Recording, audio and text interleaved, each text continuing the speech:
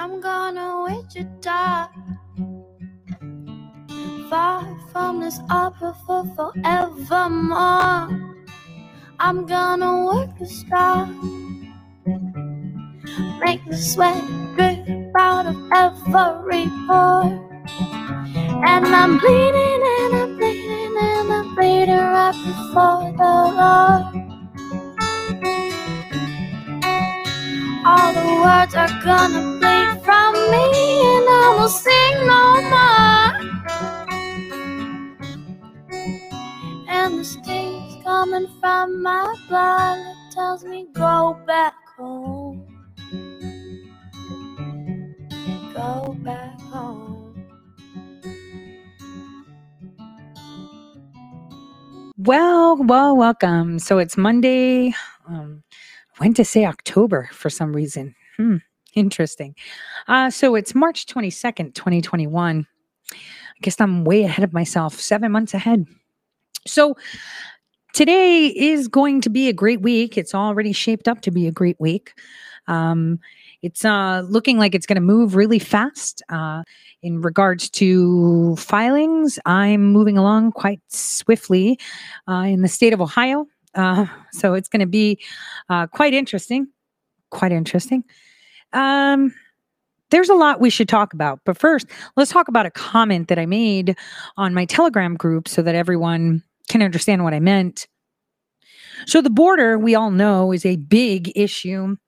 Big issue. Huge hypocrisy like no other, allowing people in the border with COVID just running rampant, supposedly. I mean, this is an apparent pandemic, but we're just letting them loose. Really big deal. It is. I agree. But see, that's a story for the mainstream media, not for the real media. That's the problem that we have here, right? That alternative media that's supposed to be focusing on what we need to be focusing on is reactive media to the mainstream media. The mainstream media is for those that are asleep or those that are the in-betweens, right? The in-betweens that are not understanding what's going on, that kind of think they're in a pandemic. Others kind of not think so. Other people are slowly waking up to this facade, these falsities, but to see that the alternative media is not reporting actual news that matters right now, right? They're thumping off the information that is being widely obfuscated by the mainstream media. So we have mainstream media left, mainstream media right, both controlled narratives, both of them. Allow them to battle it out. At this point, you shouldn't even be paying attention right now to that, because it doesn't matter. What you should be paying attention to is arming yourself with knowledge to understand what is happening and how things are moving forward. It's kind of, really interesting that they're flooding every single avenue of speech that we have with the narrative that we need the mainstream media to start talking about. Leave it up to the clowns. I mean, you know exactly who they are and the people that are thumping. I mean, when does Obama's former Secret Service agent become the mouthpiece for conservatives? I don't know. I guess in this universe, just saying. And all these people owned by the same damn companies. It's hilarious to watch, and it's hilarious for their narrative to break down. It's quite fascinating how the Ides, I guess, Sunshine Week occurred the week before the HBO documentary. I don't want to talk too much about it, but it was incredible to watch. It was incredible to watch because out of all of them, the two episodes that I was watching while I was on a conference call, so I was just grasping things, it shows they clearly identified when things shift and what it is, and it clearly identifies what and who constitutes it. So that's even funnier. I'm going to leave it at that because it's like everybody knows, but nobody wants to say it, right? They think, and they're like, but it's kind of interesting. So we're going to leave it there because I'm just going to let that narrative drown on its own. And unless Amazon Prime has it, if you have an HBO subscription, we could do watch party together. But I'm just going to say, I know that people are already circulating it ripped on Telegram regardless. But it's like, I want to say hashtag told you so. But I won't. Later on today, I will be having a stereo talk with Patrick Berge. I promised that I would stay away from certain things with him. So that'll be good. Now, where do we start? Well, first of all, let's start to, all these unidentified people on the FBI website seem to be all federal employees, assets of the agency, leftists that we had in Zoom calls. And I was glad to see one of the Zoom call videos being put out and circulated, finally 7 months later. I mean, the shilling alt media is totally losing momentum. They have absolutely zero things to talk about unless the DIA decides to come in on a hijack. But I hear that's going to be on an alternative place. Hint.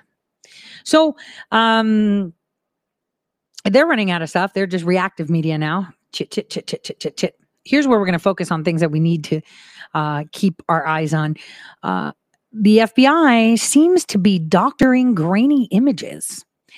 It turns out that the article that I posted today identifying suspect 60 has actually been an altered image, because I found that person's images on alternative media channels and they don't look as the way that picture looks, which leads me to believe that even the photos that they're putting on there of, we're looking for these people, are doctored. And because the FBI is putting it out there, no one's actually going to look at it. And what scares me the most is that they're making it so vague that people like Freddie Klein can be arrested just because they kind of look like a grainy image, but may not be. And it might be an altered, doctored, as they say, image. So I'm still working on that to gather that evidence, because that is huge. All right. Huge. But on the other hand, come on, guys, look at these people, right? Look at these people that are federal employees, like that chick that I showed this morning, right? My counterpart has been all over that. That person went to, Clinton school, totally into dealing with overpopulation by dealing with consumerism. So basically starve out the poor people so we can have a balance in overpopulation. Like, that is the undertone. These are the types of people that are working in federal offices, people that are discriminating against you because you lack pigmentation in your skin. These are the people that have jobs that you're paying for. And these are the people that are facilitating their wants, their needs, and what they believe in through their jobs. See, that chick worked for the federal government. And remember, on that Zoom call with federal employees, they were pushing the coup. They were talking about, getting inspiration from the Arab Spring, putting things together, organizing riots, seeing how far they would go. Are you willing to go to jail? Are you willing to cause harm? Like, what is it? So these are the people there. What makes you think that we don't have clowns like that in the FBI? Come on. We had a CISA employee there on the Zoom calls. What makes you think that there aren't any of those in the FBI? That's the question. That is the big question. We're working on that. We are very much so working on that. Now, another thing that is astounding is that big corporations are now pushing rewards for vaccines. So, show me your papers, you get a free donut. That's totally something a Nazi would say. I'm pretty sure Nazis were rewarding Jews for wearing their yellow stars nicely. It's the most incredible thing I have ever seen. This push, this unapologetic push by corporations. Again, who runs the world? Right. There we go. Now, I want us to visit what it means to be bribed, how people are bribed. But before we go there, I want you to listen to this report, okay? This report is from, where's it from? Thank you, Counterpart, for this. This report is from News 6 in Orlando, and they're urging people not to share the vaccine certificates on social media. Here's why. In the instant you get just the first dose of the coronavirus vaccine, it provides a sense of relief for many, and it's good news that you know your family and friends will appreciate. These days, if we want to get the word out about something, we post about it on social media. Yes, but like everything, gotta think twice. And while you may be tempted to post a vaccine selfie, the Better Business Bureau says not so fast. ClickOrlando.com's Brianna Bowles is here to explain the warning, Brie. Well, Candace, if you're on social media, we know you are. Chances are you've seen a post-vaccine selfie or picture. Now, once you get a COVID-19 vaccine, you walk out with a bandage and a vaccination record card. And while this record card is positive proof that you're one step safer from the coronavirus, the Better Business Bureau says it's not safe to post that card online. Vaccination cards have personal information on them, like your full name, your birthday, and where you got your vaccine. And if your social media privacy settings aren't set high enough, you may be giving valuable information away for other people to use. Now, it's not just your personal information scammers could be after. They could use your real card to make a phony card. And if you think that probably won't happen, well, it already has. Scammers in Great Britain were caught selling fake vaccination cards on eBay and TikTok, and it's only a matter of time before that starts in the US. So here's what we suggest. Yes, you can still post a vaccine selfie, but just show your vaccine sticker. And if you don't have a sticker, you can show off your bandage. Here's an example of doing just that. This viewer got his first dose this week, and his shoulder bandage pic says a lot. In fact, it says just enough, just the right amount. Also, for Facebook users, you can actually search for a COVID vaccine-related frame to put on your profile pic. So a good way to spread the word about this warning is sharing this web story, and you can, of course, find that over on clickorlando.com. Yep. So don't post certificates, guys, because they're going to be counterfeit certificates. Sounds like maybe we need to digitize those certificates now, since people are going to be counterfeiting them. Kind of fits into the narrative, right? That's exactly what they want. You see, of course, people are going to counterfeit them because for some reason, people believe that you're supposed to get it no matter what. What people don't understand is this is an experimental vaccine. This is under the Emergency Authorization Act. It's so incredible when you see people thinking that an employer can force them to get a vaccine. It's not a lot. It's illegal, actually. It is illegal to make someone believe that they have the right to enforce them to be guinea pigs. Because right now, that's what everyone is who's taking this vaccine, because it's not FDA approved. So in the United States of America, nobody can force you to be part of an experimental group. Every single vaccine you take is always part of an experimental cohort. Right? Every location you go to get your vaccine, every pharmacy, every doctor's office, they go by demographics. If you pay attention to any vaccine or shot you get, they scan barcodes twice, 2 different systems. Why? Because they check your demographics, your education, where you live, how much money you make, and they target you, and they give a certain form of the vaccine for those cohorts. That's fact. That is super fact. Nice little FOIA would reveal it all. But I did try that back in, 2011. And I got it's covered by HIPAA and you can't have it. And it's like, but I don't want people's information. I want information that shows that you use demographics to send target pools of formulas of the same vaccine and variations from what vector it was used to grow, what kind of RNA strands you were using, et cetera, et cetera, et cetera. But again, blanket claim.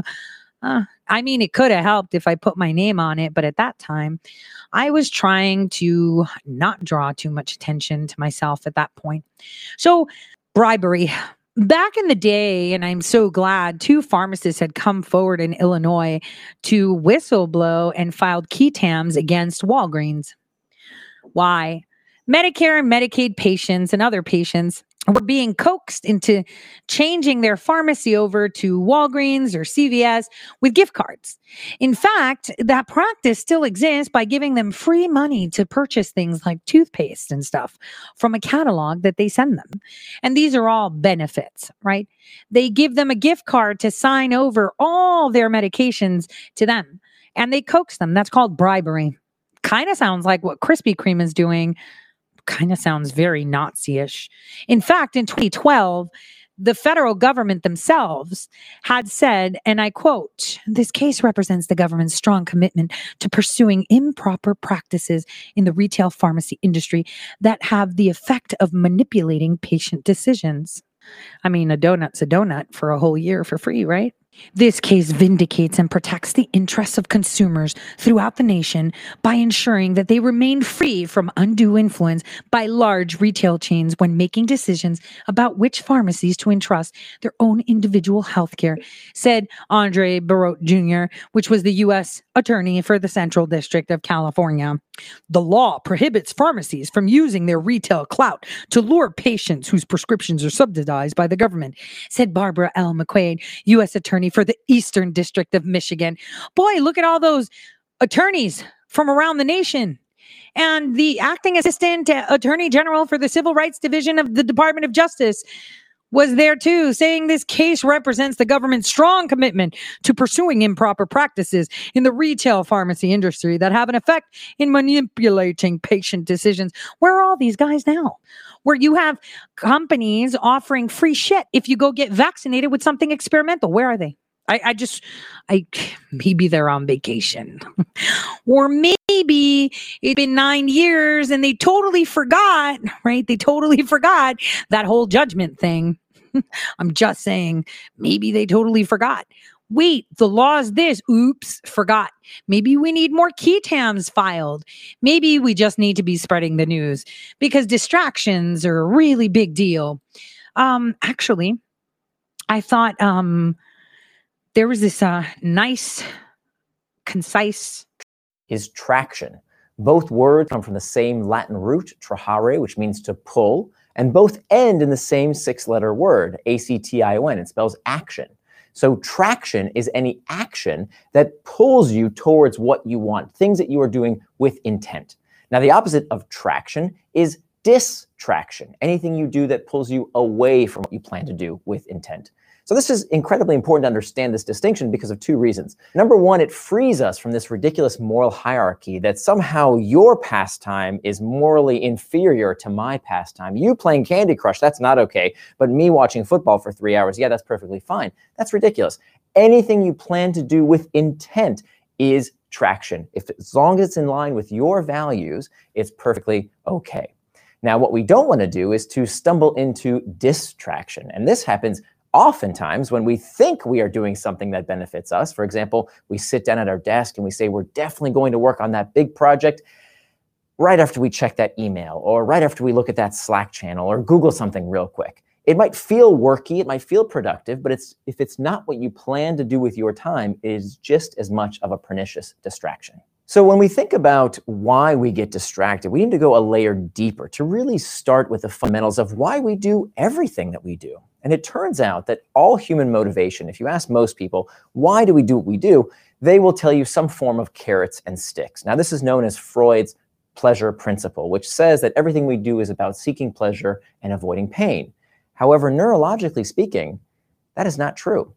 In fact, from a neurological perspective, it's pain all the way down. This is called the homeostatic response, that when the body senses some kind of discomfort, it prompts us to action to fix that uncomfortable state. If we're cold, we put on a jacket. If we walk back inside and now it's warm, we take it off. So these are physiological responses, and the same is true for our psychological responses. When we are lonely, we check Facebook. When we're uncertain, we Google something. And when we're bored, we watch the news, we check stock prices, sports scores, all sorts of things cater to this uncomfortable sensation of boredom. And so what we need to understand is that distraction, like every behavior, starts from within. It's triggered by what's called an internal trigger, some kind of uncomfortable emotional state that we seek to escape. So when we are looking at our devices or checking email or looking at any kind of there's distraction or action that takes us off track, fundamentally what we need to understand is this core truth that distraction starts from within and that time management is pain management. So that's interesting. Distractions are pain management. It is painful to know the truth. It's painful to have uncomfortable conversations. It's painful to realize that you've been duped. It's painful for people to realize that people got the best of them. Distraction is key. When you want to win a war, you distract them. Well, it's kind of like in every movie that you've seen when someone's being hunted down. What do? They grab a stone, they throw it across the field, it makes noise, and the person's distracted by that noise. And rather than going to you, they follow the little rock that they just heard, right? This is very, very important, and it's key to be able to dominate someone's thoughts. Distractions. Heavy distractions. Distractions with things that make no sense. No matter how much you try to feed that monster, when your eyes can see and your ears can hear, unfortunately, you can't be distracted anymore. And that, to the marionettes and their puppet masters, is a very big problem. Be watching this video distracting yourself from those emails you said you'd get around to doing. And perhaps later you feel guilty for your lack of focus. Well, don't beat yourself up too much. There's a scientific reason for your distractibility. A study carried out by scientists at Princeton University and the University of California, Berkeley, concluded that our brains refocus our attention 4 times every single second. Well, our brains have limited processing resources, meaning that we can't simultaneously process all the information in our complex environment at the highest level. Instead, the brain has developed a collection of mechanisms that determine which aspects of the environment should receive preferential processing. And this collection of mechanisms is referred to as attention. My name is Ian Fiepelkorn. I'm a neuroscientist at Princeton University. The mechanism of attention that is most often studied is spatial attention, where we boost the processing of a specific location. That's the process our brains go through when we, for example, walk into a room at a party. There's an enormous amount of information in this space, lots of people, their faces, clothing, where they're standing. The list is endless. We are phenomenally good at processing this data, but not all at once. Our brain sifts this information into levels of importance. What we need to know now, what can wait till later, and what can be dismissed entirely. Spatial attention has often been compared to a spotlight that continuously scans the environment, stopping or pausing to illuminate behaviorally relevant aspects of the environment or locations. The classic view of spatial attention, or this metaphorical spotlight, is that the strength of that spotlight is continuous. However, our work has shown that instead, this spotlight seems to be dimming 4 times per second. So, when we think we're giving something our full attention, we're still distractible, almost constantly. And so the question is, why would that be? We've proposed that this dimming of our metaphorical spotlight prevents us from becoming overly focused on any single location in the environment. It provides these windows of opportunity when it's easier to disengage from the presently attended location and shift our attention to another location or aspect of the environment. There's a network of brain regions that directs this metaphorical spotlight of spatial attention. Within this network, there's what we refer to as neural oscillations. And so basically, it's like a sine wave, right? There are peaks and there are troughs. And you can conceptualize these sine waves in your So weird. So it's a frequency. Okay. Interesting. Your brain, or these, it's just a wave, right? The peaks of that are like high excitability states. That means that the neurons are really ready to fire. And so if a visual stimulus happens to occur at that peak when the neurons are ready to fire, you're more likely to detect that visual stimulus. And if it happens instead at a trough where the neurons are less ready to fire, you're more likely to miss that stimulus. The study shows for the first time that our brains are constantly alternating between two different states. One that is associated with focus and one that's associated with distractibility. Through our evolution, again, you could see how this could be to our advantage, right? In a survival mode where you're out foraging, there might be a predator and you don't want to miss that predator because you're overly focused on the task at hand.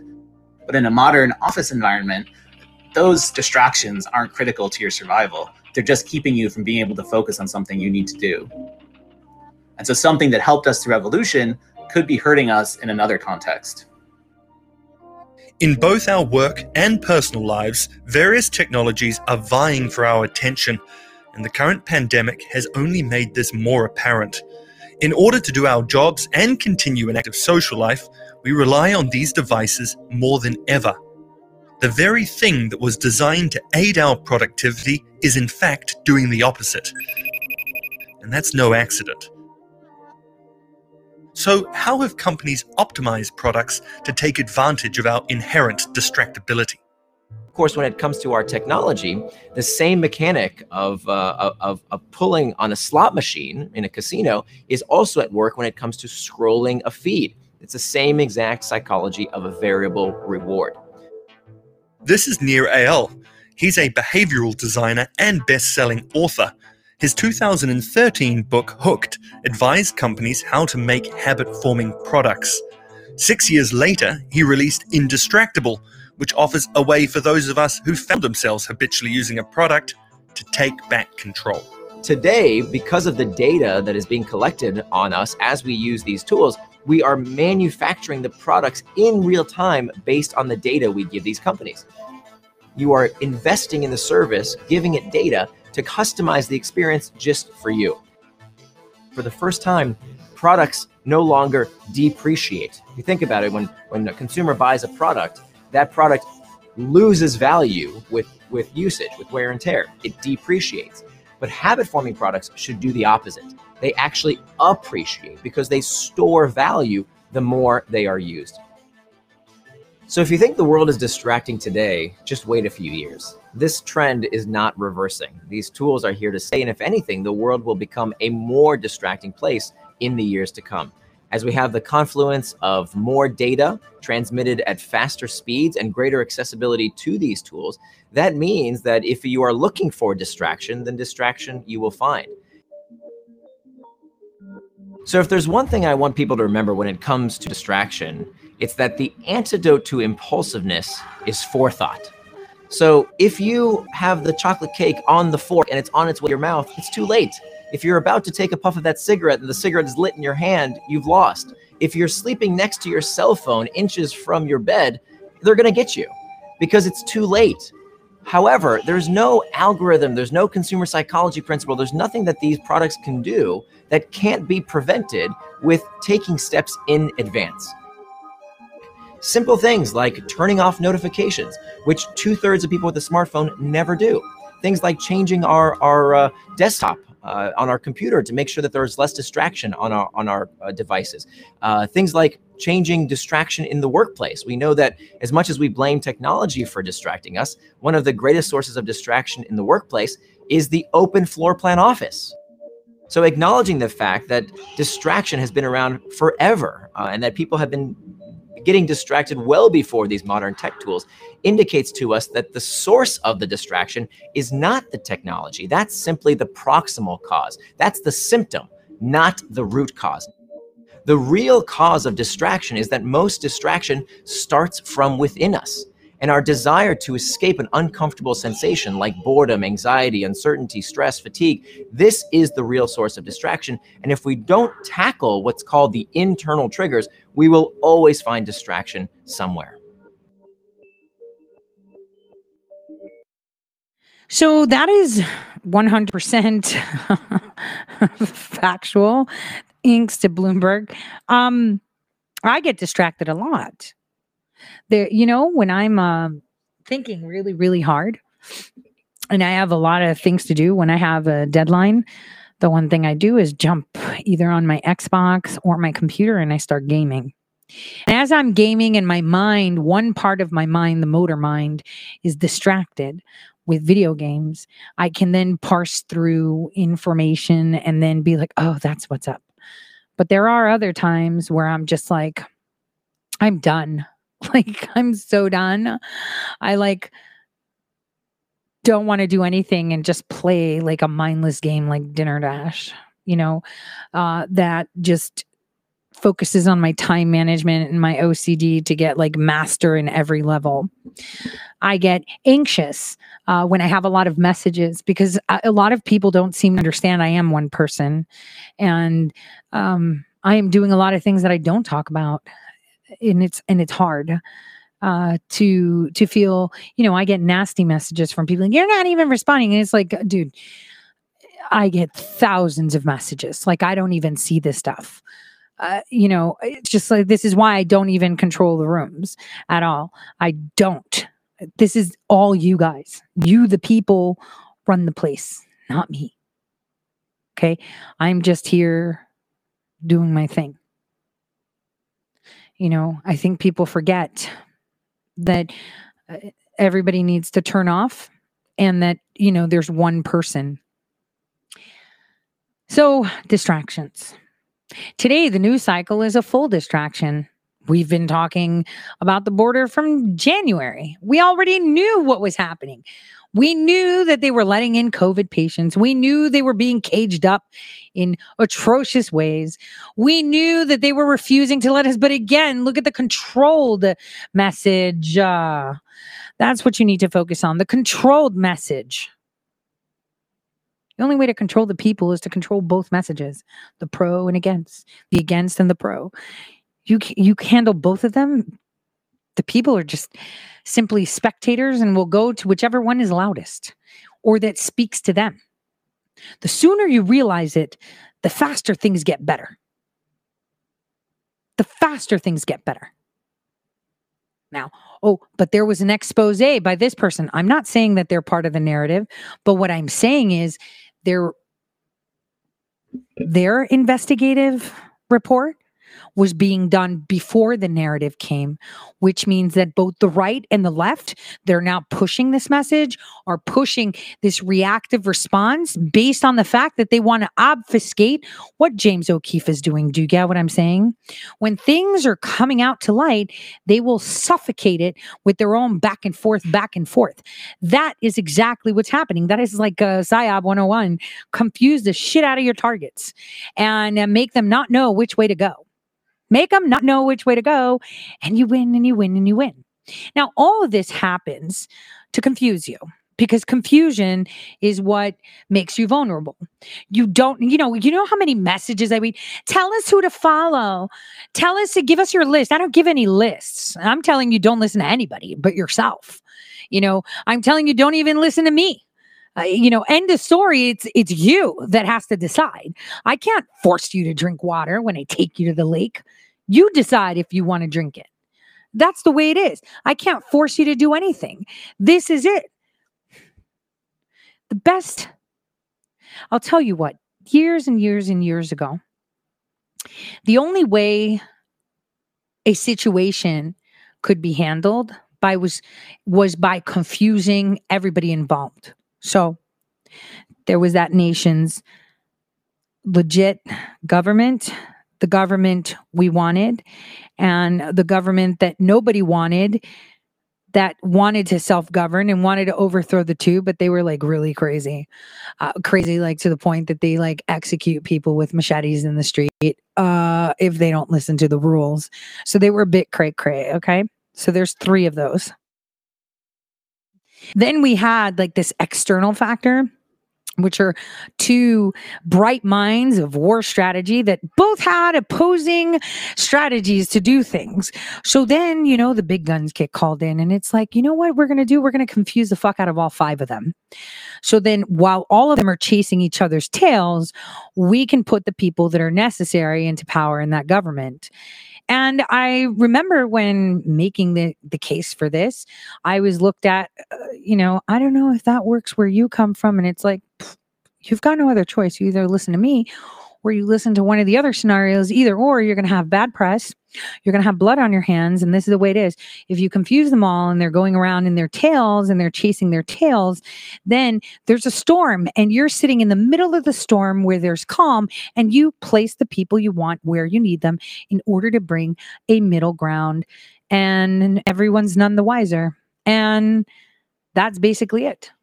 That's basically it. And this is exactly what is being reproduced here against Americans. It is a weapon of destruction, like Patrick Berge said.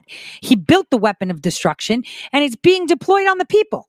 He sees it because he knew it. Same goes for me.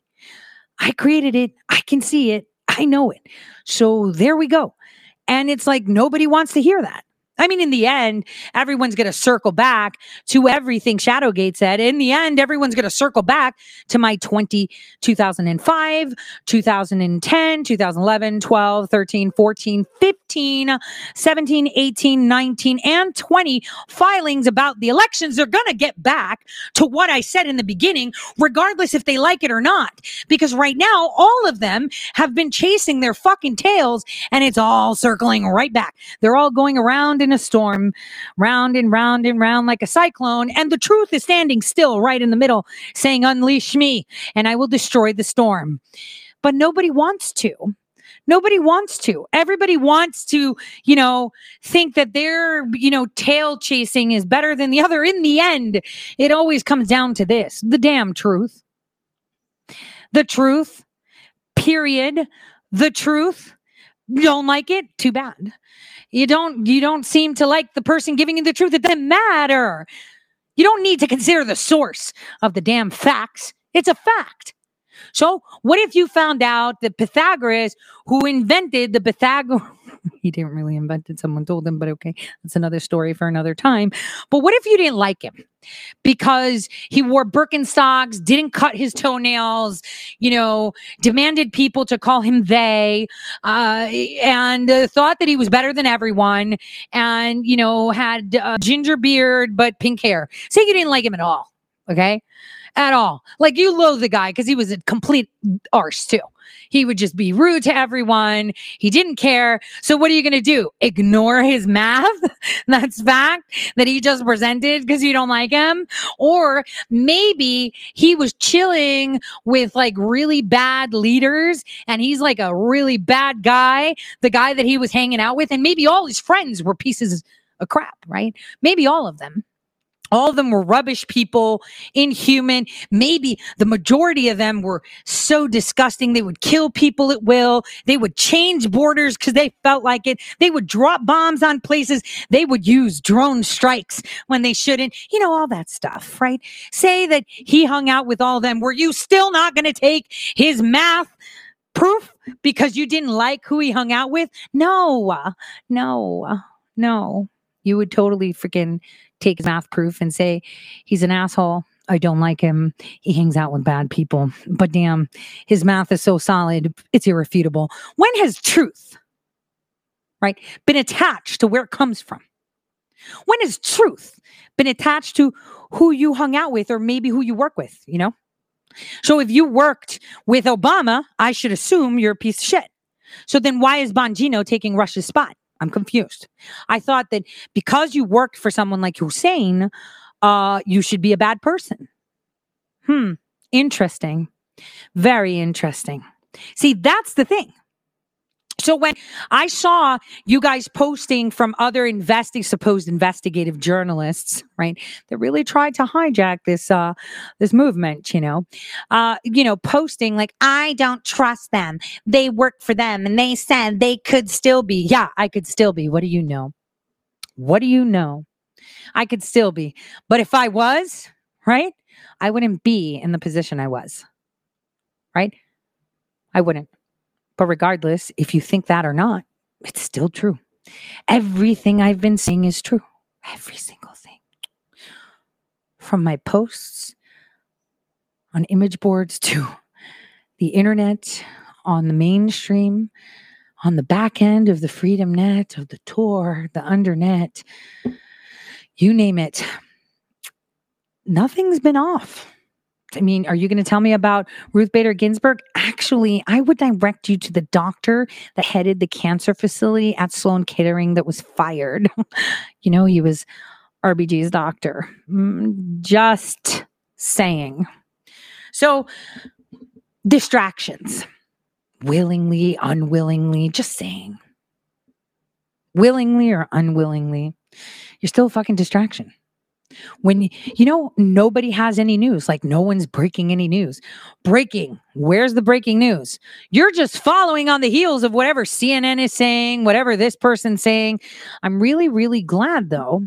I'm really glad that Ratcliffe is singing another tune. I'm really, really glad he pushed, Maria Bartiromo to ask certain questions. Oh, no, it just so happened she put him in that place. Stop.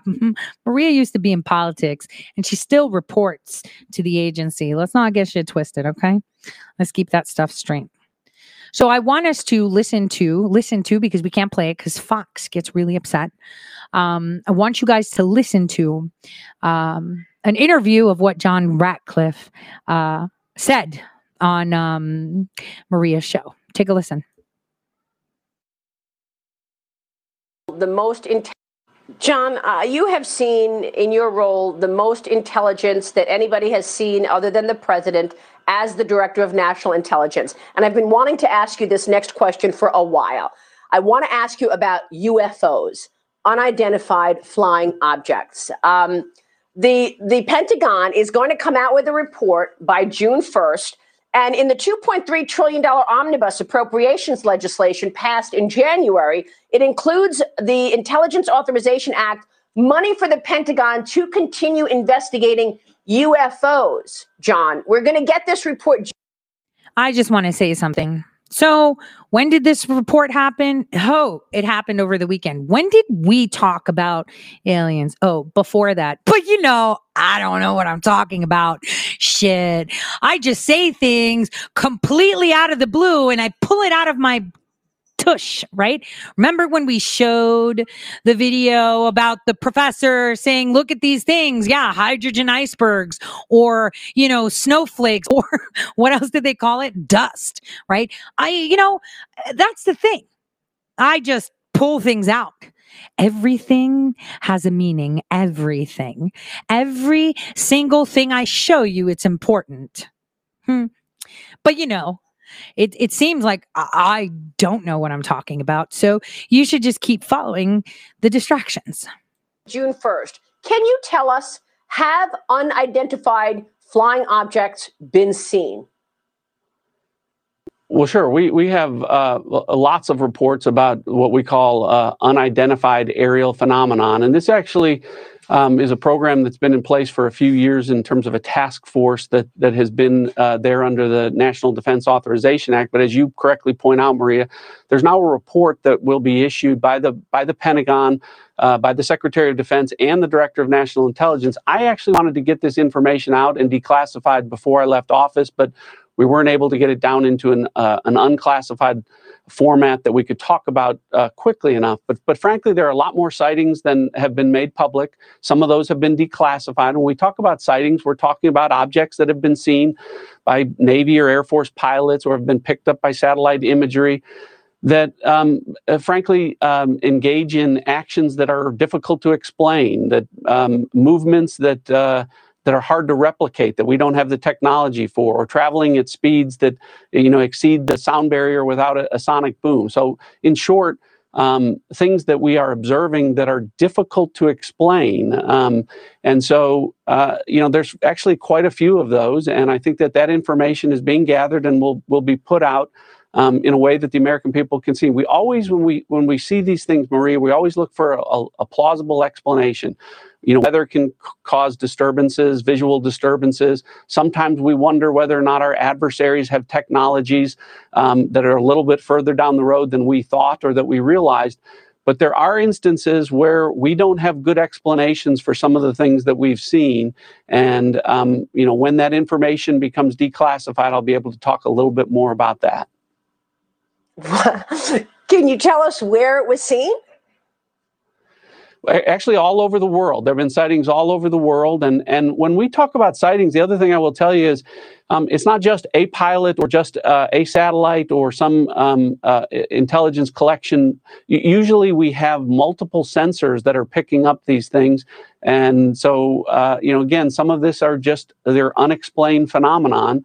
And there's actually quite a few more than have been made public. So I think it'll be healthy for as much of this information to get out there as possible, so that the American people can see some of the things that we've been dealing with. Okay, well, that is pretty extraordinary. We so appreciate that you're talking to us about this. Can this year get any weirder? Can it? Oh boy, the whole planet's going to figure it out. Well, I mean, planet. Okay. So, I did tell you about stuff before. And you know what I'm going to do? We're going to go to a quick break to get that coffee going. Cause I'm going to tell you about a script for a movie that was never published, but it was really, really weird. And I think it's a great story, to how, that ties into what's going on and what should be, I don't know. I mean, it depends. I mean, will we still be in America the way we know it in June? Will we not? What's happening in the court systems? I mean, there's so much up in the air. Just sure. I mean, there's a lot that is different. We're seeing religious leaders, of Jehovah Witness churches telling them to go and get the vaccine, which has blood products, yet they will die on an operating table refusing to get blood. It is so insane. So insane. We have Christian churches promoting the vaccine when they know that sacrificed little fetuses were used to culture them. This is so insane. You're like, what? Damn. Like I said, the first people marching to hell will be those religious leaders, right? Those are the ones that are the biggest sinners because they have the responsibility to repeat the gospel and make people feel welcome and speak his word. And yet they're using that as a vessel to march people straight into he who should not be named. So let's take a break and we'll get back with our coffee and talk about this, movie script that just never happened to come out. It was like, it was supposed to be a blockbuster. It was really going to be a blockbuster. Back in 2016, it was going to be a huge blockbuster. Huge. Because it was written in 2011. It was tidied up by a lot of people. And then it was revamped to make the heroes look like bad people because that is what the people that were controlling the message wanted. But because the producers had seen the original version and they were optimists, they've created movies like this before, big blockbusters. They were just like, yeah, no, not doing that. Sorry, we're going to decline. And then it's like nobody had money after that because, in 2018, they all knew lockdowns were coming and stuff. So that's what's up. So I'll see you guys in a bit. Go fill up those coffee cups. I must have dreamed 1,000 dreams, been haunted by a million screams, but I can hear marching feet. They're moving into the street. Did you read the news today? They say the danger's gone away, but I can see the fire still alive. They're burning into the night. There's too many men, too many people making too many problems, and not much left to go round. Can't you see this is the land of confusion? So, hope you got your coffee. I did. I think it's like the 5th one for me this morning. I'm only going 10-ounce cups today. So, it's been quite a morning. Lots of work being done. I'm really, really busy. I did want to address something that I found fascinating. So, there was an article that was published, and everyone's sharing it because Joe Flynn shared it. And I think I mentioned it yesterday during movie night, which was quite fascinating, right? But apparently, in Michigan, where my affidavit is actually filed to, it turns out that a judge decided to, release an audit of the Dominion voting system, revealing that the machines in their software were designed to create systemic fraud. You know what's really weird? For all those out there questioning anything, right? Questioning anything. I mean, attacks always increase when you speak truth. It's like the report says exactly what I said in 2019 and in all my filings to Grassley. And no matter how much people wanted to talk shit, right? And don't forget, I met with Joe Flynn. He knew all about this in November. I've met face to face with him and also expressed to him who had the keys to the kingdom on China. And I was terrified that no one was paying attention to that one person that can hand over China on a silver problem. Maybe they did it already. Who knows? Who knows? But apparently, a judge decided that that is the case. Now, Russ Ramsland.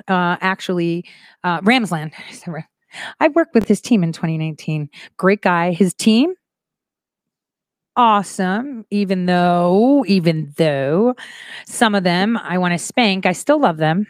Good intentions, but we work together really closely in regards to these things. And, it always circles back to the shit I said. The stuff that I put out. I mean, everything. Yet, nobody wants to talk about it. It's going to come. I mean, truth can only be hidden so much, right? Chuck Grassley had all this information years ago. He had it in 2019 too, with my name on it this time, right? With my name on it.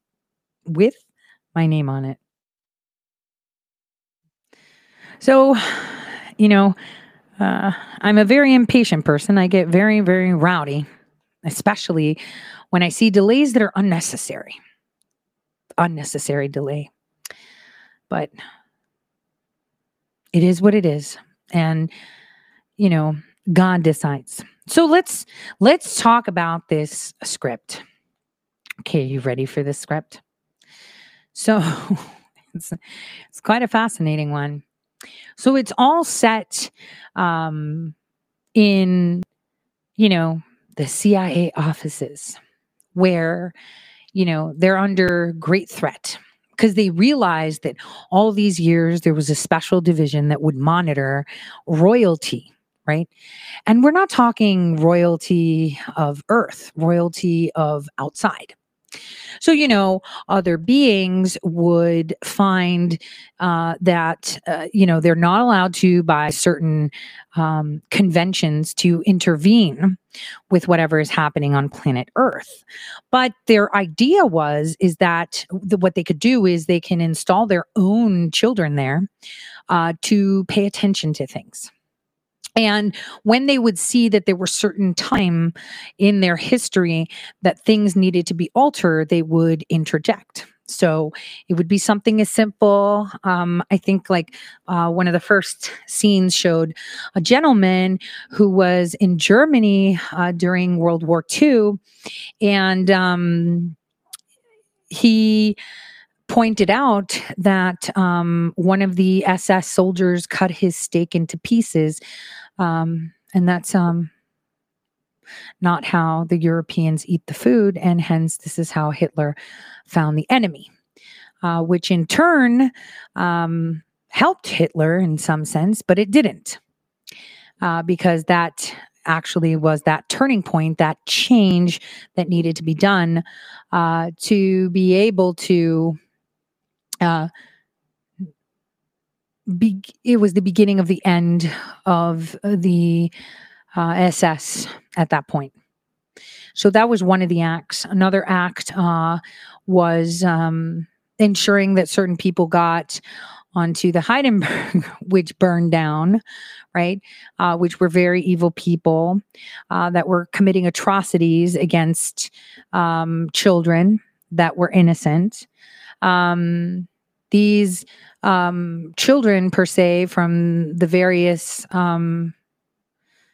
other, civilizations, were very religious. They all believed in one God and felt that everyone should have their own destiny because he commanded it so, and that just because they're better, just because they're better in technology and have evolved, that, and they haven't been grabbed hold by fallen angels, that it's not their business to correct the course of their history. But in fact, they always witnessed every time the creator would intervene, and they would always have a heads up to leave because they could command time and space at that point. So anyway, it shows those two scenarios, and then it goes back to, where they were explaining this to a new team that they created, because apparently, they're not allowed to kill these agents of time and space that come and observe or interject. And they realized that some of them had infiltrated their ranks. And they referred to the JFK era where he was infiltrated. And therefore, since they couldn't take out the infiltrator, they took out JFK. So this is where their admission was to remove JFK from office. This is just, part of the movie. Right. And so as they realize that they're unable to actually kill them, they have to just be careful, and they had mandated that they be registered.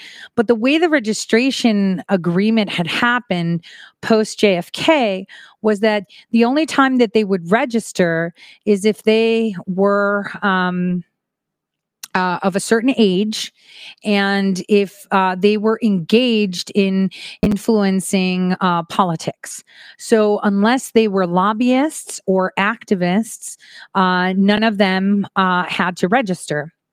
The only time they would register is if they have, self-identified as activists or lobbyists. Now, the concern that they had is that at the same time, 4 of these beings registered on that database. And so they realized that those beings, never, performed any weird tricks, right? They would always work within the bounds, but they were disrupting their balance. They were exposing things that they shouldn't be exposing. And the questions that they had were how they would be able to mitigate that. So some out of these 4 people that popped up at the same time to register, which they considered a threat, right? Those 4 people that came up to register as activists or lobbyists in various nations, as foreign to them, right? They found that was a conspiracy against the United States of America, when in fact, the reason that those 4 arose were because they were activated because something really, really bad was happening, that there were bad agents identified from the fallen ones. And so their job was to help steer humanity away from the fallen ones. So what's even more bizarre is that, the CIA decides that since they can't kill them, what they were going to do is control them. And they couldn't do that either, because you're not allowed to kill them because that's a violation of the treaty. And they knew that those people had families that can wipe them out in a heartbeat and take over in a heartbeat. So the four rose up. They registered on the database as activists or lobbyists, and they started to work together, without anyone knowing, to counter this evil, agenda that was being placed on the people. But they were also trying to do it in a very subtle way as to maintain the guidelines of the agreements they had of not meddling. But it wasn't fair, they thought, because, the evil ones were violating it too, and they're not on a database and nobody knew. So one of them actually dug back to this original treaty that happened in the 40s to find a way to bring it to the attention of the government. But at that point, the government was so upset that they were already making waves that it started to be a war between truth, evil, and then the perceived truth. And so it showed a dynamic that was really odd. In the end, the good guys win, of course, and the government fell. The whole U.S. government, the global governments, all of them fell. Actually, one nation had a bunch of their politicians all die in one sweep. It was more than 10 of them because of something that was put in the water. And at first people wanted to blame these four benign, good beings when it turned out it was the evil ones getting back at the politicians who weren't helping them take out the four people that were activists / lobbyists, empowering the people. So it was supposed to be a blockbuster. But in the end, the script wanted to be changed to take out the evil agenda part and just show that that any extraterrestrial being or any being that may be from the future or anything like that is a threat to humankind and should be met with swift force. So the producer declined on producing the movie when it was suggested to be produced in that way, because the producer had fallen in love with the first version that was presented, which showed the complexities of multi-civilization units, something that we forget even exists in this reality. How every single nation is independent. They have their own cultures, their own ways that people seem to lack respect of. And this is the same thing with other civilizations that may be more ahead. So I thought that, I should bring that up in lieu of what may be coming in June, because it sounds quite similar as to, how narratives have controlled even in the entertainment industry. So I thought that's pretty interesting. And it should be something that people think of. So when the Pentagon does release that report, if they release that report and how they will release that report, we don't know what they will provide, but I'm pretty sure it has to align in somewhat with the original plot of that movie that should have been filmed but didn't, and was rewritten by the newer administration. Post 2013, the agency wanted to change it because, if you think that all the scripts of all these movies that you watch are from creative people that sit in their basement and have great ideas, you're wrong. I could tell you about 80%, 85% of the films and the shows you watch are created by your own government. The 15 that remain are pretty much a great fantasy, great ideas, truth portrayed as fiction, but that are then skewed, of course, by the general outlook. Which brings me back to this. Everything you're watching is a movie. Okay, everything has been scripted. Everything, every part, every facet, even your role in it has been put in there. Either that be you or the guy next to you. It's all done by a hand, a grouping of majorities. So it's important that people realize what an important role they play in this movie. It's almost like it's an improv, because everyone has repeated the same thing over and over again. If you look at history, it's the same thing, only on a different scale. Everything that has happened in the 100 years ago is almost identical to today. If you look between 1917 and 1922, it is identical. Only thing is, we don't want the stock market crash, but we will get a crash, and it won't be so people can jump off roofs. It's to reset our own economy by blocking the world economy. It's going to look so, it's going to be anti-global, I guess, and people will find it a little bit appalling, and it'll hurt for a bit for many, but it'll all fix. Because when you have fake money and fake administrations and fake politicians and fake history and fake everything, the only way you can fix that is by bringing in truth. And truth hurts, man. Truth really, really hurts. It's not something that is easy. It's not something that's easy at all. It really hurts hearing the truth. It really hurts seeing the truth. All of us dislike it. I'm sure I speak for a lot of you. I wish sometimes that all I could do is listen to nice, sweet little lies that pet my ears and make me feel good. But that's not what truth is. Truth is uncomfortable. But once it's there, it's beautiful, right? Once you accept it, it's beautiful. Nothing fiat has any foundations. It crumbles like sand, always. Speaking of crumbling like sand, I am so excited. Okay, so someone found the original video of the video that I've been playing for months. And they found, and I told you guys, hey, look at this video carefully, all these lies, and we're going to play it again, right? But someone actually found a clip where you can actually hear the screw fall down, right? When in fact, you can see the astronaut in 0G gravity grab a screw that fell, right? And that was pretty interesting. So I want you guys now with that, for those of you that have watched the video on Telegram where someone found it, where, people were like, show us where the screw is. And it's like, no, you're going to find it.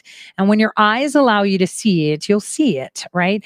And that's how people grow, by seeing it themselves. You can't have someone show you. It doesn't work like that. So let's take a listen. And for those of you that are on podcasts, it'll be a nice song intermission. It's always great. But for those of you that are watching this, pay attention to the details, right? Because it took a while, but someone found it. And then you'll see that everything is scripted. She's out of this world, the current commander of the International Space Station, about to break a big record tonight. Here's ABC's Gio Benitez. They call it the Peggy factor, Mission Control's code word for the way superstar astronaut Peggy Whitson always gets the job done. I love it up here. Tonight, Commander Whitson making history with her record for any American. By the time she lands in September, her tally will be 666 days. 666 days in space. The greatest trick the devil ever pulled was convincing the world he didn't exist.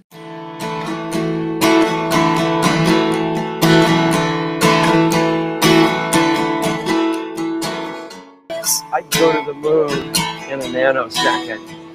The problem is we don't have the technology to do that anymore. We used to, but we destroyed that technology, and it's a painful process to build it back again. Of course, we don't have TI-84s because that's the type of processor they told everyone they used. But yeah, we don't have that technology. See, lies, lies, lies, and lies. And I wonder, will people finally get the truth? I don't know. He decides.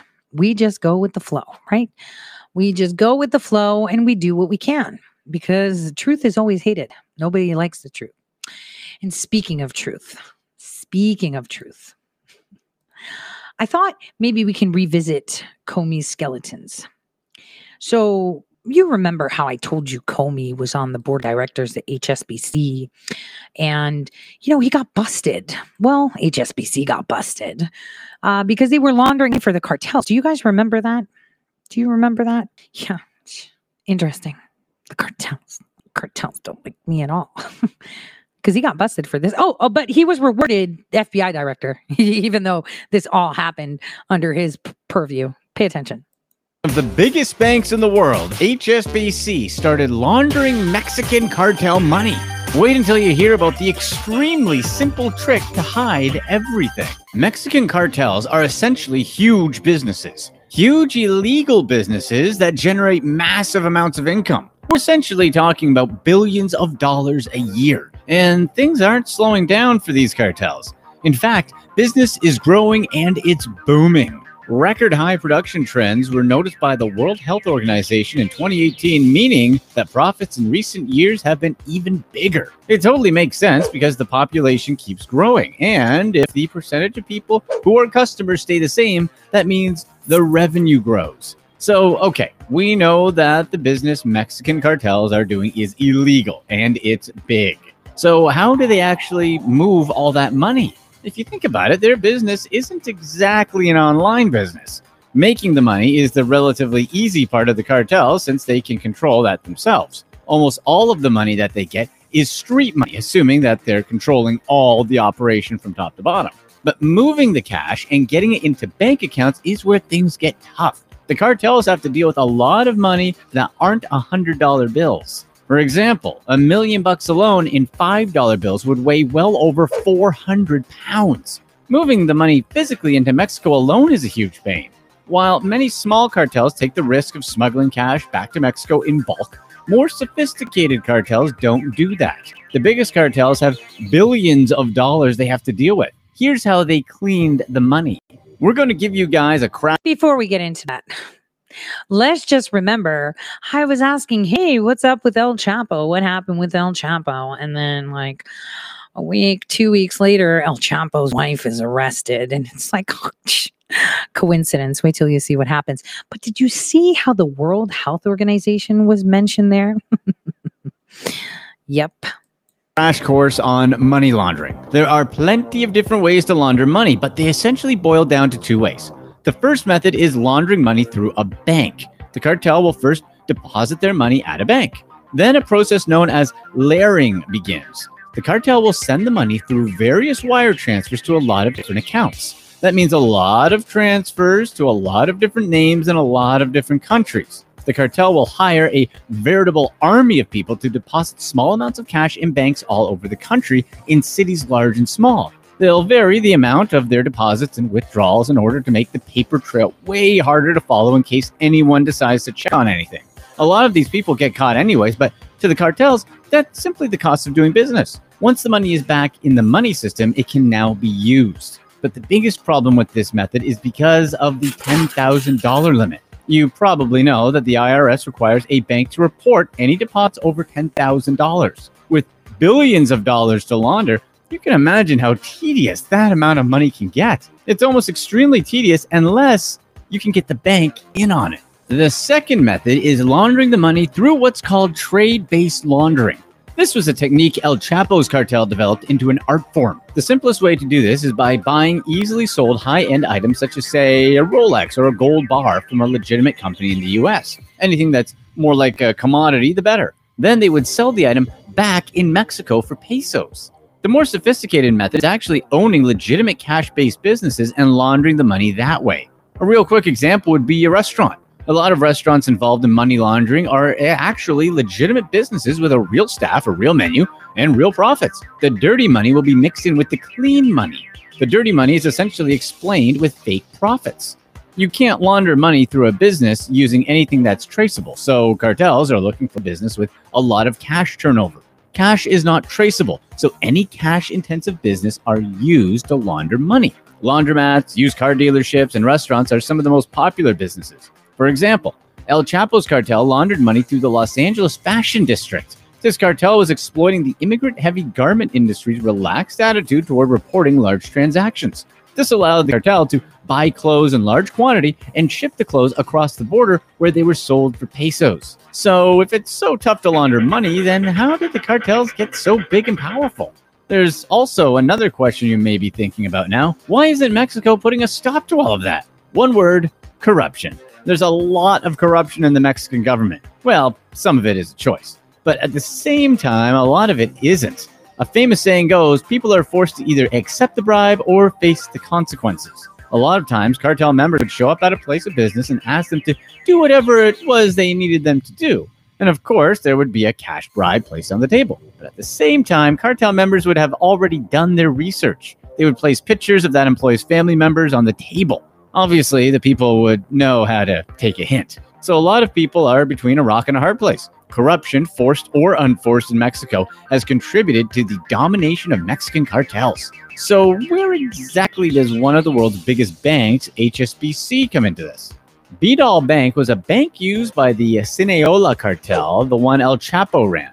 They're still the most powerful cartel in the world. Well, they needed a lot of money laundered, and doing it through a bank was one of their ways. And Bidal was the bank that El Chapo's cartel picked. A lot of money was coming and going from the Bidal Bank.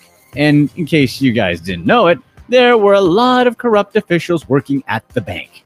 HSBC was looking for a larger presence in Mexico, and that's why in 2002, HSBC acquired Bidal Bank, which was the 5th largest bank in Mexico at the time. You'd expect that an international bank that operates across several continents and the... All right, let's just talk about HSBC for a second. Just for a second. So I was in Asia, and I noticed the Hong Kong Bank. And I was like, wow, the logo, bow tie, it was very, very aggressive. And I heard that they were having problems opening up branches in Macau at that time. We're talking the late 90s, early 2000s. And things happen, whatever, blah, blah. And it's almost like HSBC was a plague. It's like, is this Hong Kong or is this China? Turns out it's a Chinese-backed bank. I don't care what anybody says about it being a Hong Kong bank. It's totally Chinese. And it spread like the plague across Europe. Suddenly, it was one of the biggest brick and mortar in the United Kingdom, in France. They were just everywhere. While the Arabs were trying to push in with Mafin Bank and coming in, they were huge. And then next thing you know, it's 2010 and they're growing in the United States of America like crazy. I'm like, how did this happen? In 10 years, how did this one bank that was fighting to get to Macau suddenly appeared everywhere? It's so bizarre. It's almost as if China ensured that it was everywhere. And what better place to do business in the US and Mexico when you have former FBI Director Comey sitting on the board, right? That's what you have to think about. Cartels, politicians sitting on the boards. And when they got caught for money laundering, he was rewarded with the position of FBI Director, of course. He was never held accountable for it. Largest bank in Europe would look into Bidal. And yes, HSBC did. They noticed lots of money flooding into Bidal Bank, and that was something HSBC wanted a piece of. Banks that are as big as HSBC definitely don't shoot in the dark. They definitely do their due diligence. HSBC had their own rating system for determining how risky a banking culture was. Before they enter a market, they rate the banking system in that specific country, with the lowest level of risk being rated as standard and the highest as high. For Bidal, HSBC somehow rated them as standard, the lowest level of risk. This was in spite of plenty of evidence that there could be large amounts of unmonitored cash that was flooding the bank. HSBC was advised to introduce high levels of control for bank transactions, but they stood by their choice that the level of risk was low in Mexico, contrary to the evidence. They made a conscious decision to not look closely at the transactions that were going on at the bank. Essentially, HSBC bought a bank that was filled with cartel bank accounts, and we get it. When banks buy another bank, they want to maximize their profits. They were easily taking in hundreds of thousands of dollars a day from the cartel. To speed up the deposits, cartel members even designed specially shaped boxes that fit the size of teller windows at HSBC branches. HSBC grew to be known as the place to launder money in Mexico among cartels. Between 2007 and 2008, for example, HSBC Mexico shipped out roughly $7 billion to HSBC's U.S. branches. That was more money than any other HSBC affiliates. Mexican and U.S. authorities were extremely concerned back then that cartels were able to circumvent the anti-money laundering controls at U.S. banks by transporting U.S. dollars to Mexico and then use HSBC Mexico to transfer it to the U.S. HSBC didn't care. They just wanted to make as much money as possible from their Mexican branches. And this went on for years. The cartels were happy and HSBC was happy. How did it ever all come crashing down? Enter Zenli Yigan, or who's better known as El Chino in the narco world. He's a Chinese-Mexican businessman who ran a company in Mexico called Unimed. This was a wholesale pharmaceutical company that did business in Mexico. From 2002 to 2004, Unimed was legally authorized by the Mexican government to import thousands of tons of different chemicals into Mexico. This included precursor chemicals that cartels would need to make their newest product. Let's just say that El Chino didn't make his fortune through his pharmaceutical company. He's a member of El Chapo's cartel. So the cartels would get the ingredients they needed from Unimed. However, on July 1st, 2005, Unimed's license ran out. But Zenli Yigan continued to import chemicals without a license.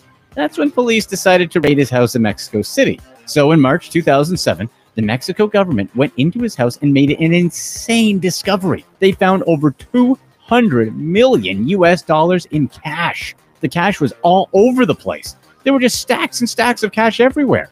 That's when the police found out that he had been doing a lot of banking with HSBC. This is in addition to the cash he had on hand in his mansion. HSBC Mexico began to actually look into his records and found out that he had been banking with them for a long time. He was moving so much money that HSBC London, the bank's headquarters, began getting suspicious. They had given an order to its Mexican branch years ago in 2004 that they had to close his account. That never happened. Because a bank can get into big trouble whenever they aid illegal activities through money laundering, it's in their best interest to get to know their customers. But HSBC never did that. It wasn't only El Chino that had these money laundering issues. There was a bunch of other people that were doing money laundering all over the U.S. Investigators noticed a lot of shady criminal transactions throughout different areas of the U.S. One particular thing they realized is that these transactions had triggered anti-money laundering alerts set in place at HSBC. One particular example was a doctor in West Virginia. Dr. Barton Adams was essentially committing fraud with Medicaid and Medicare. He was stealing millions of dollars from these programs by seeking duplicate payments and billing for services not performed. He underreported his income with false tax returns, and then he laundered the money. HSBC moved all of his money around for him to his shell companies and never asked any questions.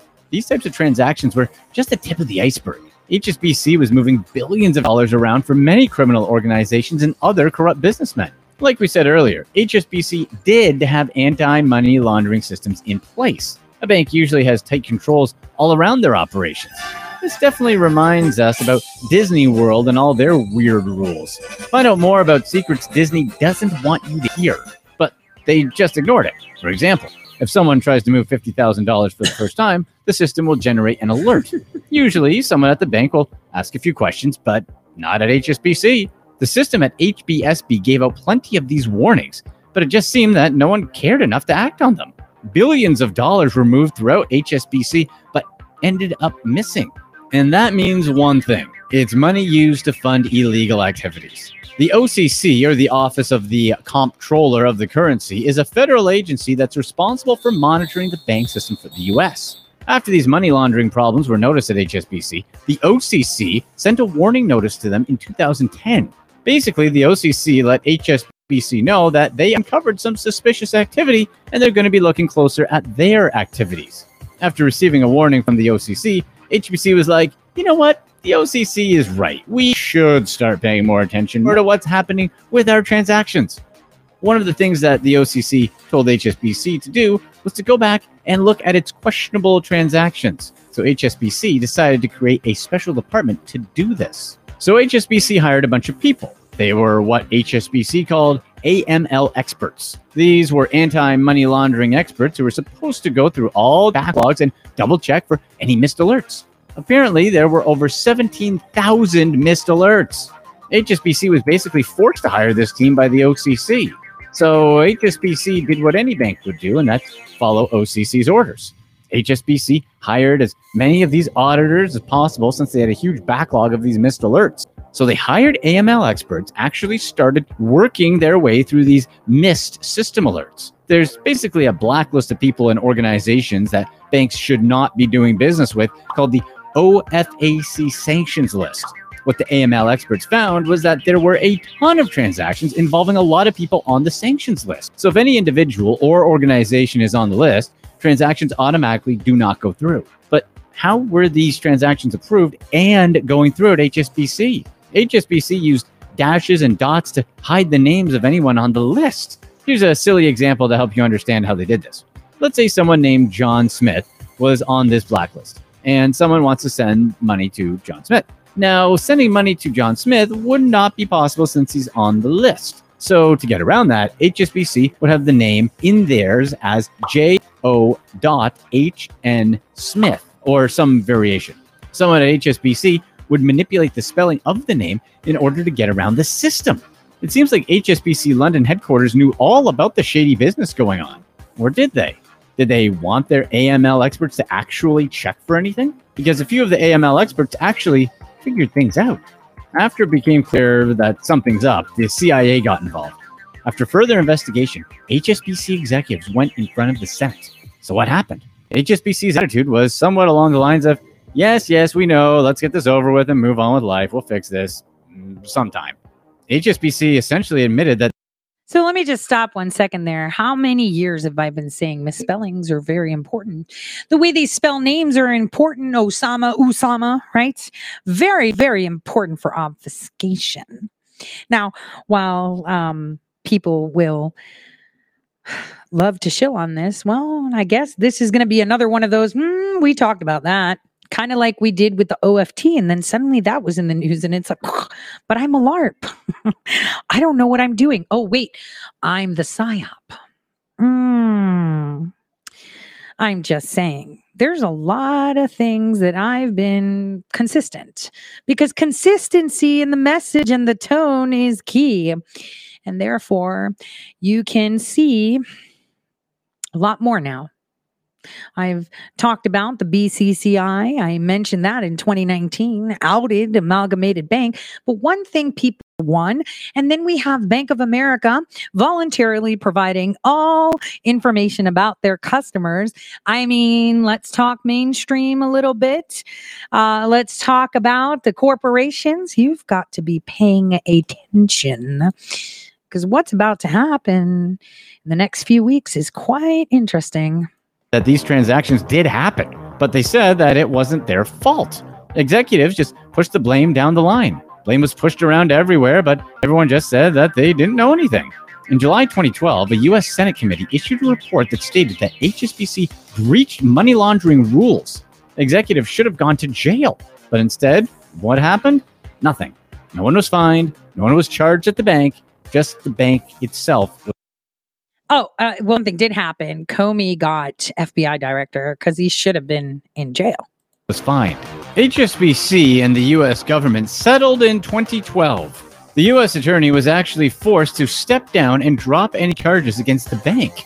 With the settlement, HSBC was penalized $1.9 billion, the largest fine ever under the Bank Secrecy Act. That fine was for violating 4 U.S. laws designed to protect the U.S. financial system. It may sound like a lot of money until you realize that $1.9 billion was only equivalent to 5 weeks of HSBC's profit that year. HSBC laundered at the very least $881 million through the U.S. financial system for cartels. These are just known transactions. The real number can be easily in the billions. They also failed to monitor more than $670 billion in wire transfers and more than $9.4 billion in purchases of physical dollars from its Mexico unit.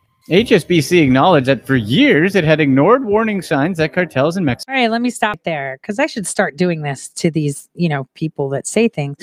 Tori says things will be interesting or getting good, but never says what or how.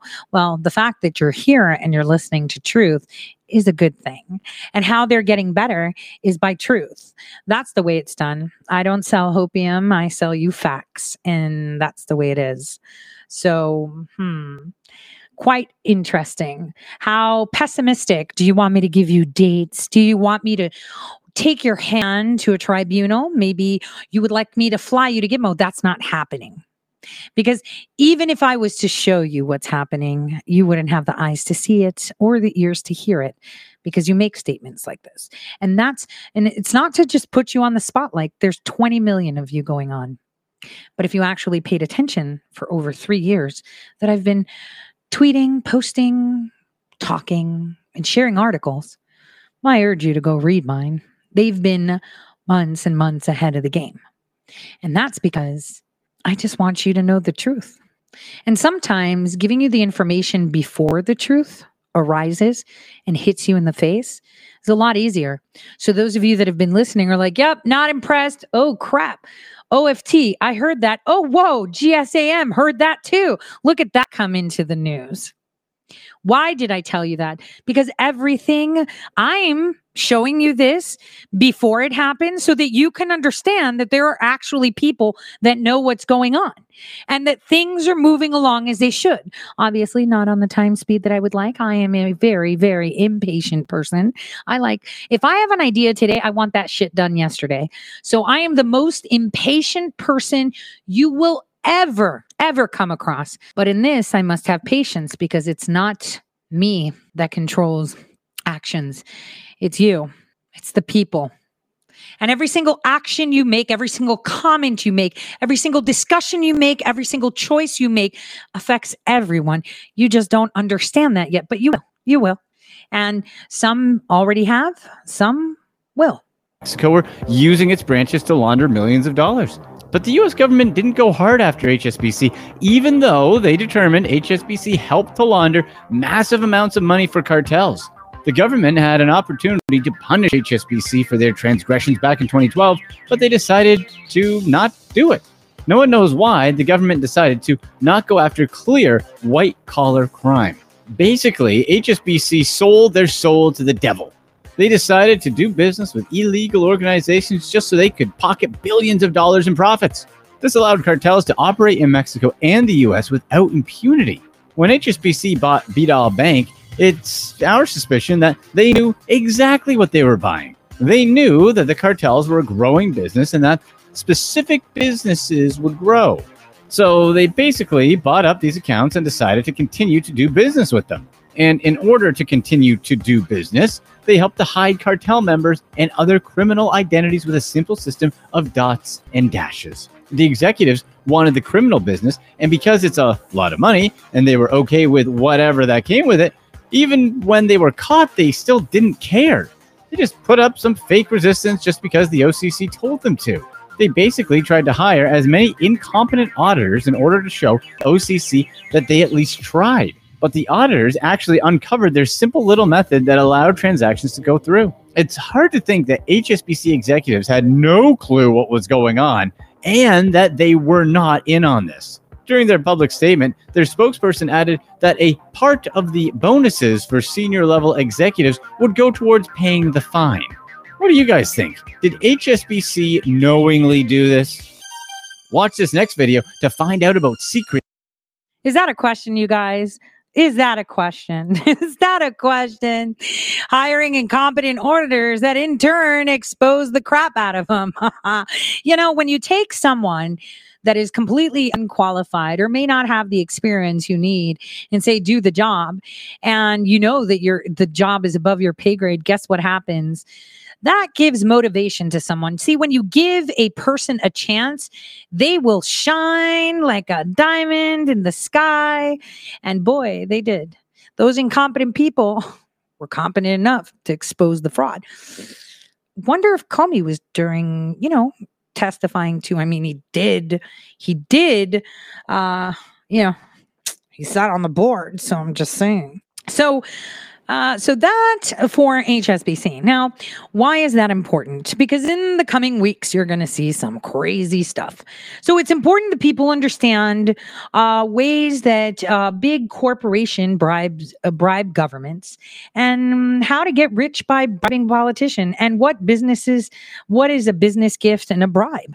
I think we should cover that today, right quick. I believe that we should start with the how to get rich by bribing politicians, because it's quite a fun clip to watch and listen to, because this is a full reality right here. That managed to make it big and built yourself a nice, giant, successful business. You were on top of the world, but you're ambitious. You want more money, more profits. You want to crush and suffocate your competitors. The only problem is the thing that got you here in the first place, being innovative and serving your customers well, will only get you so far moving forward. So what do? You turn to selling your products for a loss, buying up your competitors, buying up other businesses in your product supply chain, and other monopolistic practices. But unfortunately today, with those pesky antitrust laws, that's just not an option anymore. It looks like you might just have to keep innovating to stay alive. God, I feel exhausted just thinking about it. But what if I told you there was another way? What if I told you that instead of just working harder, providing a better service, and innovating to grow and stay afloat, we could just have the almighty government crush our competitors for us? Now, intuitively, you might be thinking that, well, gee, Jake, that sounds all good and stuff, but how would anyone be okay with giving the government that much power to make the lives of big businesses easier? That's a fair point, but there's a very easy way around it. See, instead of just outright proclaiming to everyone our monopolistic intentions, we just, slap some makeup on the pig and say that's in the public's best interests. Instead of telling Congress that we want you to crush our competitors for us, we tell the world that we need government to protect consumers from greedy, unsafe businesses. All right. So here's where you're going to hear something that you're not going to like. But it's fact. And you guys need to be making the noise. So, Walgreens, Walmart, Target, CVS, Whole Foods. Well, not really. They don't have a pharmacy. But those places that I mentioned are pharmaceutical dispensaries. And there are many other retail outlets, Jewel-Osco, Meijer, blah, blah, blah. Well, what if I told you that there are communications between these big corporations, right? Where they're discussing on how to put pressure, Kroger, all of them, okay? All the supermarkets, big box retailers that have pharmaceuticals, okay? What if I told you that there's communications between them and, hypothetically speaking, of course, just saying, between them and pharmaceutical companies in regards to vaccination certifications? We need everybody on this planet to get these vaccines. But we can't force the government to make sure that people get vaccinated. They're not allowed to impose it. You need to help us strong arm them.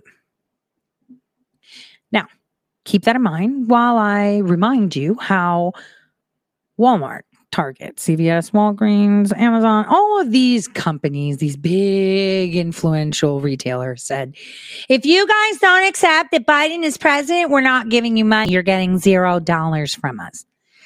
It's like, you're a public servant. Why would you give any fucks if Walmart's giving you money? So then, knowing that, let's go back to the hypothetical situation. So there's communications between these companies, and they're like, watch us swerve. In order to shop inside any of our facilities, you must be vaccinated, and we require proof. But that's a HIPAA thing. Yeah, so it's for the greater good. Government, you need to push for these vaccines or else we're not going to be providing services. Yeah, that's kind of unconstitutional. Well, I guess you're not getting money. See how that works? I want you guys to pay attention. See how that works? See how it works. And then I want you to remember how President Trump met with all the big retailers when this coronavirus hit. to make sure that they can keep up with the necessities of feeding people. But now there may be communications because the pharmaceutical company says, you take this home for us, guess what? You'll be charging these idiots $600 for insulin, but you'll only have to pay us $1. How does that sound? Sounds great to me. That's a $599 profit for every person that's diabetic that comes to my store to get insulin. I'm game. Great. Watch us turn up the heat to these politicians. You see how that works? You see how that works? Damn. And to think that the Department of Justice Civil Rights Division is doing their job. Damn. And the Consumer Affairs. Boy. So interesting. So having that in mind, let's move along with this. That the internet is just too powerful. It's too important not to regulate. I think the real question as the internet becomes more important in people's lives is what is the right regulation, not whether there should be or not. While little does the public know that we're the greedy businesses we're saying to protect them from. That even though we can afford all the lawyers and fees that these regulations require to navigate, our pathetic competitors can't. Much or less that little startup trying to get off the ground. Or in other words, we need to learn how to play the game of crony capitalism.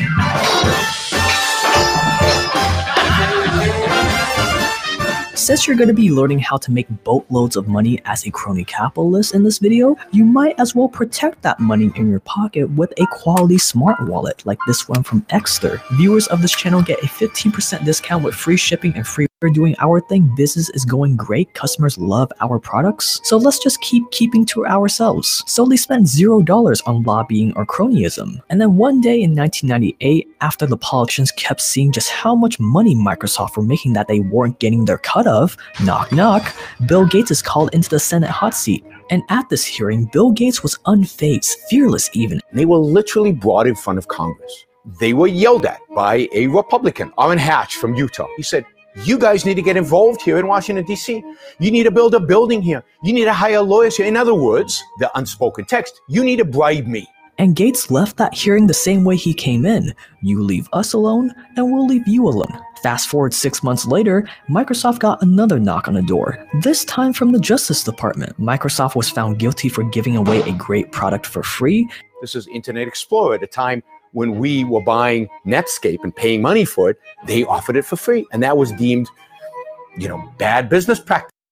Nothing is free. If something is free, you're the commodity. They were trying to. They spent the next 10 years fighting that case, devoting a ton of time, money, and resources to it. Guess how much Microsoft spends today in Washington, D.C.? How much?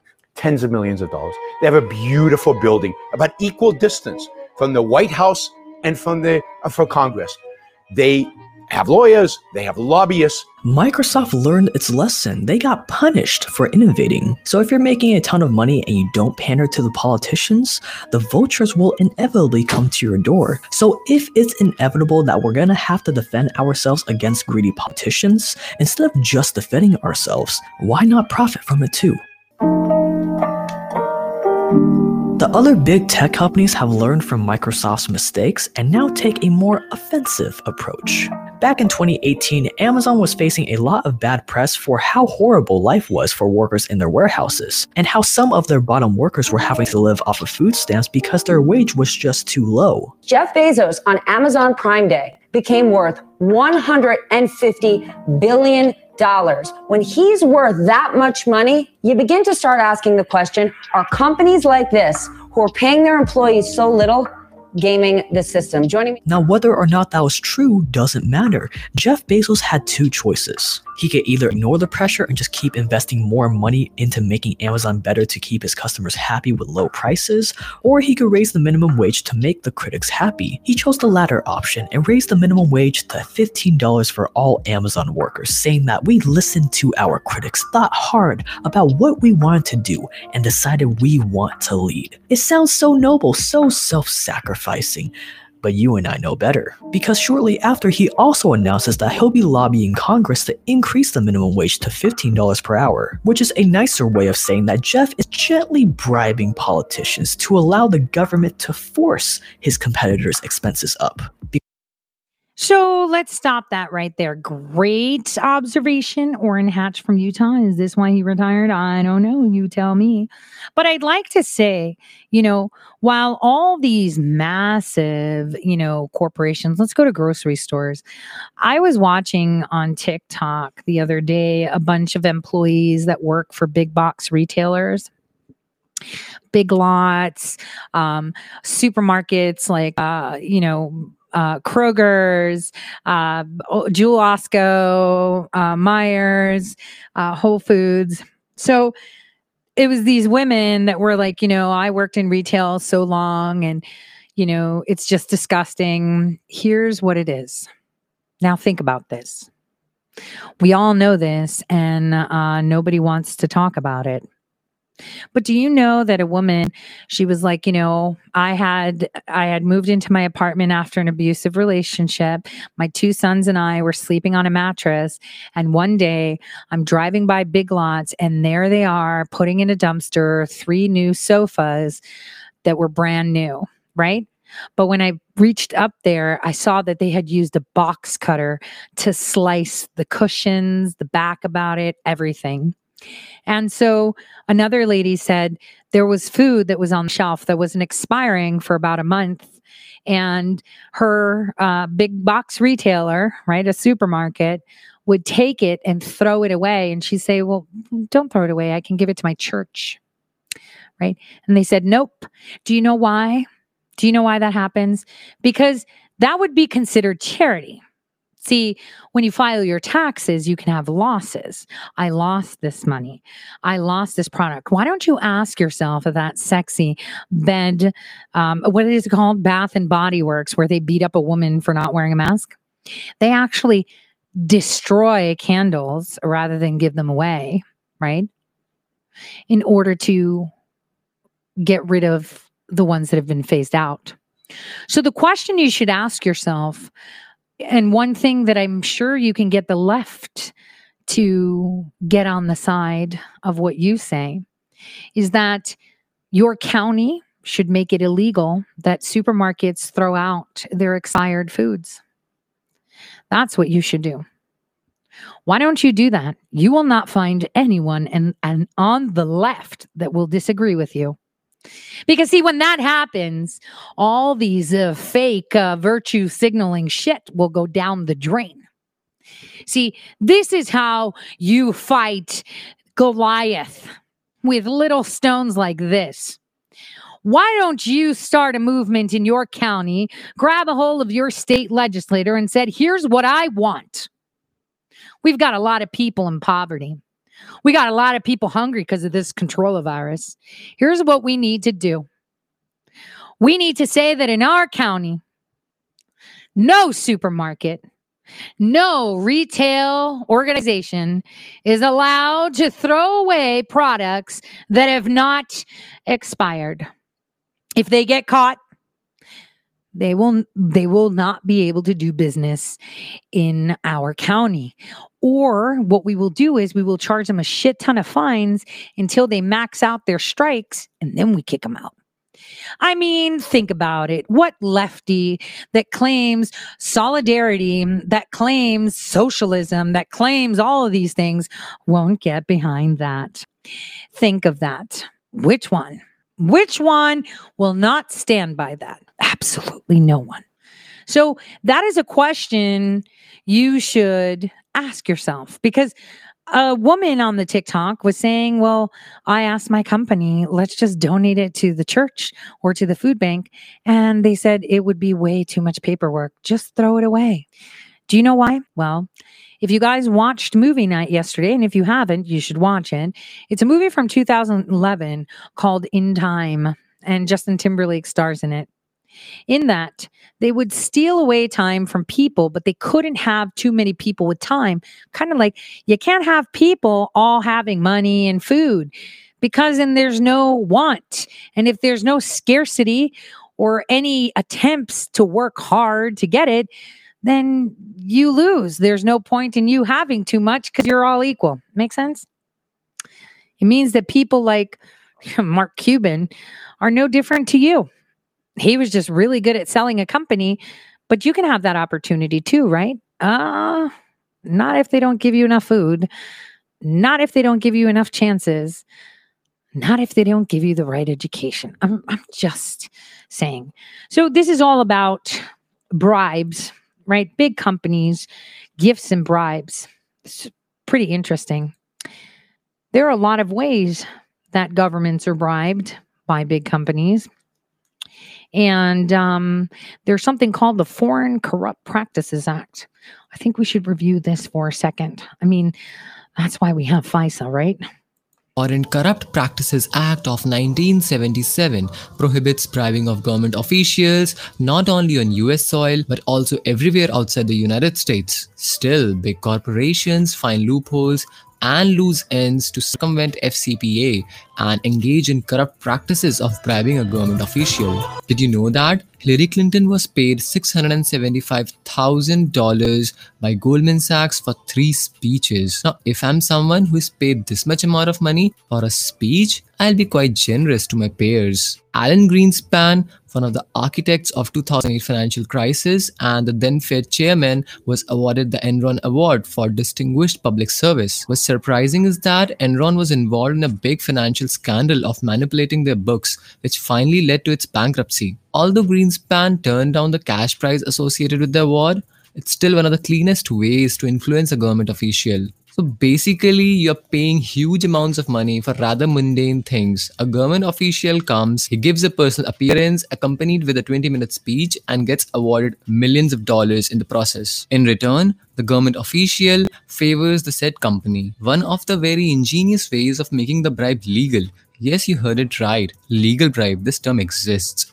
Now, what happens in the case of legal bribe is one party sues another party and they start a court proceeding. Once the court proceedings start, the two parties settle the case outside the court for an undisclosed amount, where this amount is actually a bribe. This way, the money is fully white and legal. One of the very— Did you catch that? I want to repeat that because you have to listen to that carefully. If you file a lawsuit against someone, right? 2 losers file a lawsuit against each other and they know they're filing a lawsuit. They could start filing and then they'll settle outside of court. So the one guy can give the other guy a big payoff without getting caught because it's above board. It's by the court. It was for a civil suit. Now we should rewind to the Enron times. We should rewind to the California Raisin times. We should rewind to the HSBC times. We should rewind to a lot of these corporation times. Pay attention. Even the government sues big companies. Under Obama, they did to get paid. Very subtle ways of bribing a US politician is called system of revolving doors. US senators promote the bills that benefit the lobby firms representing the wealthy individuals and corporations. In return, when the senator retires from Senate or the Congress, the said politician is often offered a position in management board of the company that benefited the most. Needless to say, the compensation of the politician who is employed at the board level of the company runs into millions. Most of the times, big corporations bribe foreign government officials, gain advantage in landing public contracts with foreign governments, or getting some tax benefits in a foreign land. The Organization for Economic Cooperation and Development, OECD, analyzed 427 foreign bribery cases between 1999 and 2014. There were bribes given and taken both in rich and poor countries. According to the data, the number of cases resulting into punishment has fallen since its peak in 2011. It still remains historically high. Walmart made donations to Mexican government of around $16 million in late 2005. Speed store expansions. Generally, these type of corrupt practices exist where the market is highly regulated.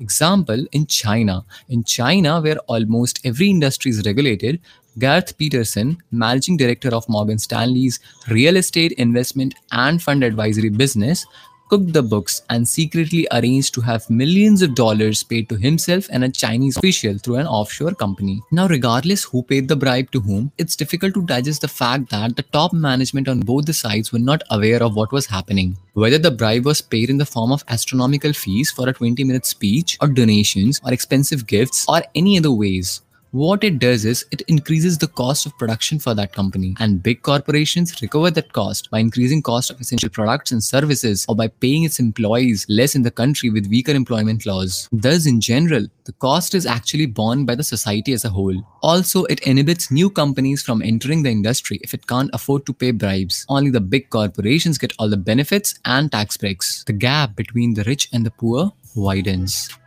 Hi guys, I make videos on any topic that has the How awesome was that? How awesome was that? So, what did you learn today?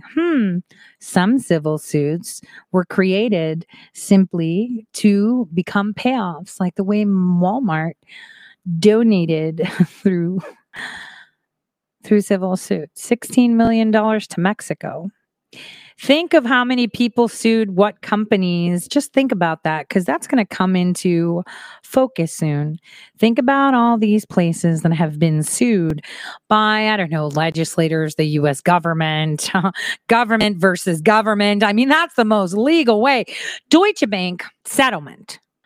You have to think individual. You have to think a little bit outside the box, because they're smart, but they're not smarter than you.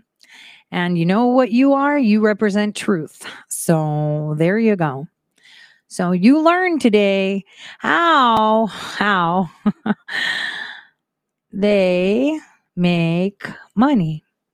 You learned today how they have people in high places. You learned today how your banks are screwing you. You learned today that some civil suits are simply there to be payoffs. Just thought I would bring that up, because that should be coming into fruition and into focus very, very soon. So, time to break those chains, huh? This week is going to be fun. Stay tuned. I'll see you guys tomorrow. Those of you on Twitch, we're going to start a raid soon. God bless.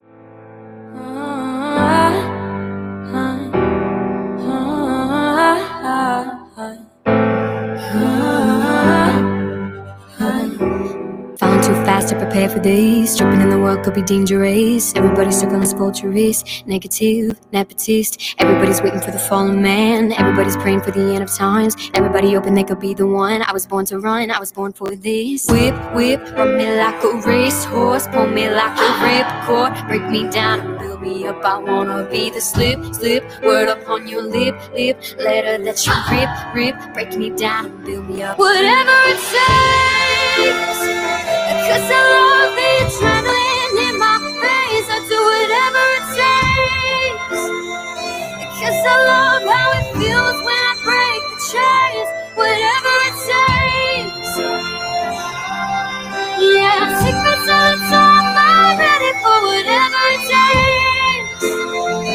Cause I love the adrenaline in my face. I do what it takes. Always had to feel being typical. Looking at my body feeling miserable. Always hanging on to the visual. I wanna be invisible. Looking at my ears like a martyrdom. Everybody needs to be a part of them. Never been up on the prodigal son. I was born to run. I was born for